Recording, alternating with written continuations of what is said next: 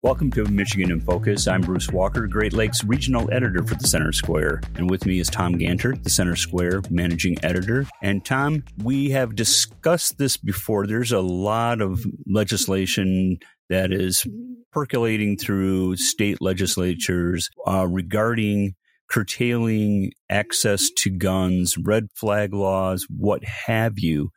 And there was a state's attorney general, who filed a joint amicus brief along 21. So there's 22 total attorneys general who supporting the federal government prohibition of handguns and ammunition based on age. So tell me a little bit more about that.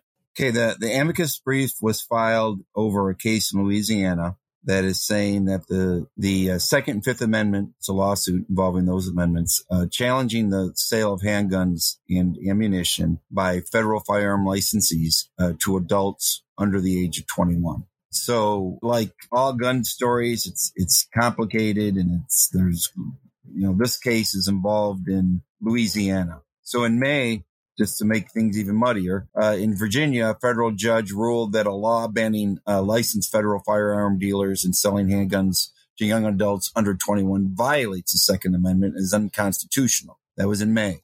In March, in Florida, a U.S. appeals court upheld a Florida law that bars people under the age of 21 from buying a gun. So there's a lot of different cases floating around there. This one was involved in Louisiana, which the attorney generals supported. They have basically made three things in terms of what they think is their case is about. The Second Amendment allows governments to enact measures to promote gun safety. That's the first one. The other thing was the district court has already ruled against the plaintiff in this case, and they support that. In these instances, generally, it's the Supreme Court that comes in and finally has the final say on all these historically. But in Michigan, the law prohibits the issue of a handgun purchase license to any person under the age of 18. And if the handgun is to be purchased from a federally licensed dealer, the applicant must be 21 years old.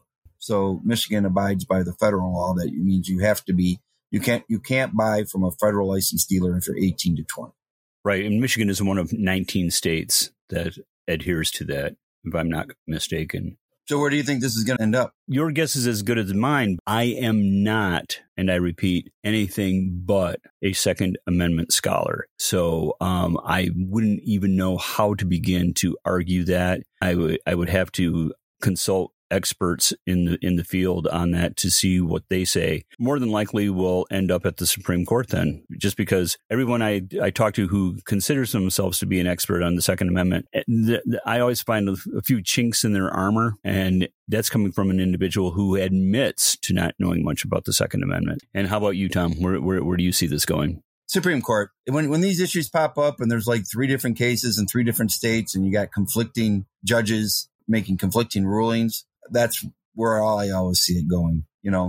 It's whoever is the first one to go through the system and make the appeal. Nobody likes gun violence, and you want to see it curtailed or eliminated entirely. But you have to wonder if these laws that are nibbling at the edges of the root causes for some of the gun violence that we're seeing, especially the explosion of gun violence in places like Chicago, would these laws make any difference in the end result? It's like the laws that were passed in Michigan last month. You have to ask yourself, would this have altered what happened in Oxford? Would this have altered anything that happened on the campus of Michigan State University? The people who support banning the sale of guns to people under the age of 21 cite data that says that age group is disproportionately high in terms of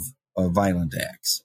And that's the reasoning behind stopping 18 to 20-year-olds from being able to purchase guns. Now, I will tell you this. I was shocked when I was researching this to find I didn't see one reference to common sense gun laws, which is the term that they throw at everything nowadays. And to me, as soon as I hear that, it just tells me that they don't know the specifics or details. So they just come up with the general cliche to throw at it so they don't have to understand the specifics of what the gun laws are. Gun law, in my dealings with court cases, gun laws are the most complicated. There's a lot of moving parts.